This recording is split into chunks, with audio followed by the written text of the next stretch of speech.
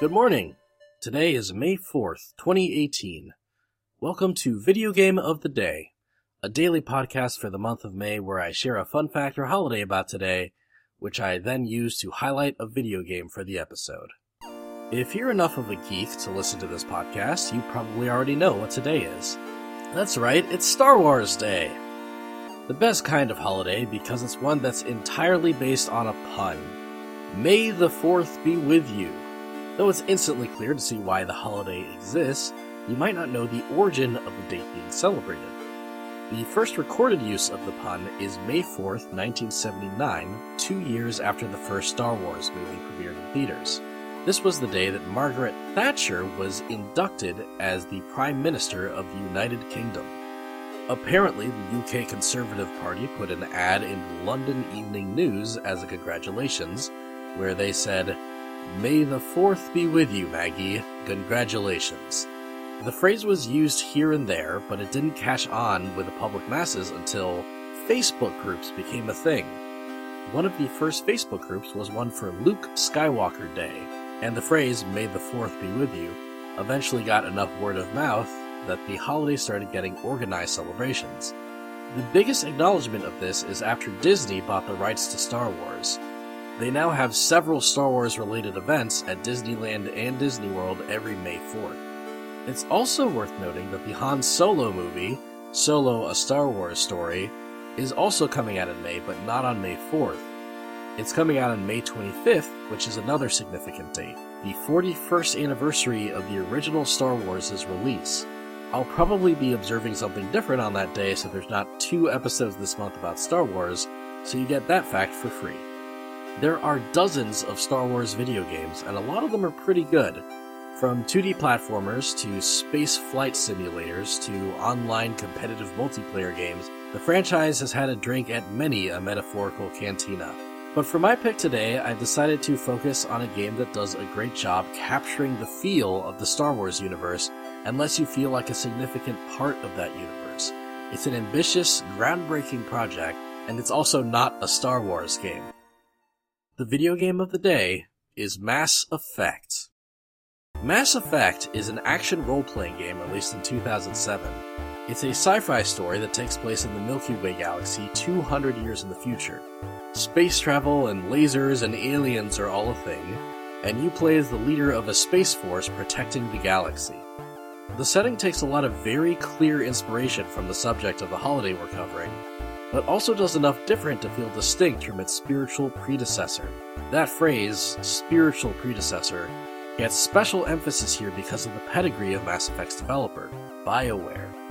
BioWare was considered a top-notch developer back in the late 90s and early aughts, creating super critically acclaimed role-playing games like Baldur's Gate, Jade Empire, and most relevantly, Star Wars: Knights of the Old Republic. Star Wars: Knights of the Old Republic was a very different experience from any other Star Wars game being released at the time.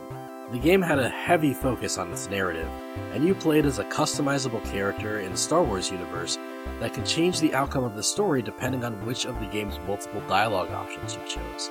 This was a big deal at the time and got so much acclaim that BioWare was hired by Electronic Arts to make a new game in their own original space setting, which expanded on both the character customization and the dialogue tree aspects of Star Wars: Knights of the Old Republic. In Mass Effect, you can fully customize the character's appearance, character class that determined your main combat mechanics, backstory, and first name, although your last name will always be Shepard. Decisions you make in the game are generally labeled as either Paragon or Renegade options, Paragon options being the good guy choices, and Renegade options being the violent, morally gray choices usually.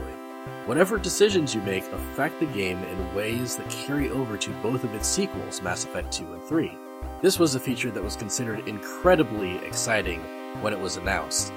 Some decisions affected pretty significant elements of the story, like which major characters stay alive throughout the series, and some decisions are more minor but still fun to see, like a reporter remembering that you antagonized her in previous games. It's pretty cool, and very strong incentive to play the entire trilogy cover to cover.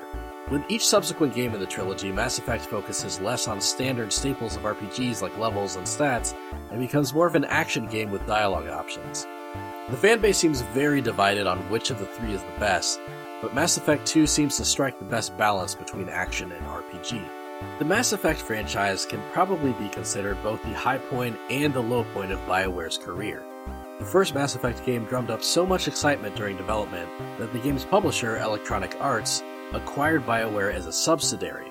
The most recent Mass Effect game, however, Mass Effect Andromeda, was considered such a stinker that the entire franchise is currently on indefinite hiatus, and BioWare's next project, Anthem, seems to be much less story and narrative driven. This is kind of a shame, because the various things that Mass Effect sought out to do really did make for a fun ride, even if there were some bumps along the way. You can currently play the first game on the Xbox 360, Xbox One, PS3, and PC. One can hope that all three games get an HD remaster down the line for consoles like the PS4, though we might not want to hold our breath. Because in space, nobody can hear you hold your breath. I don't know. And that's the video game of the day. I'm Daniel Thorson, and I'll be doing this for the entire month of May.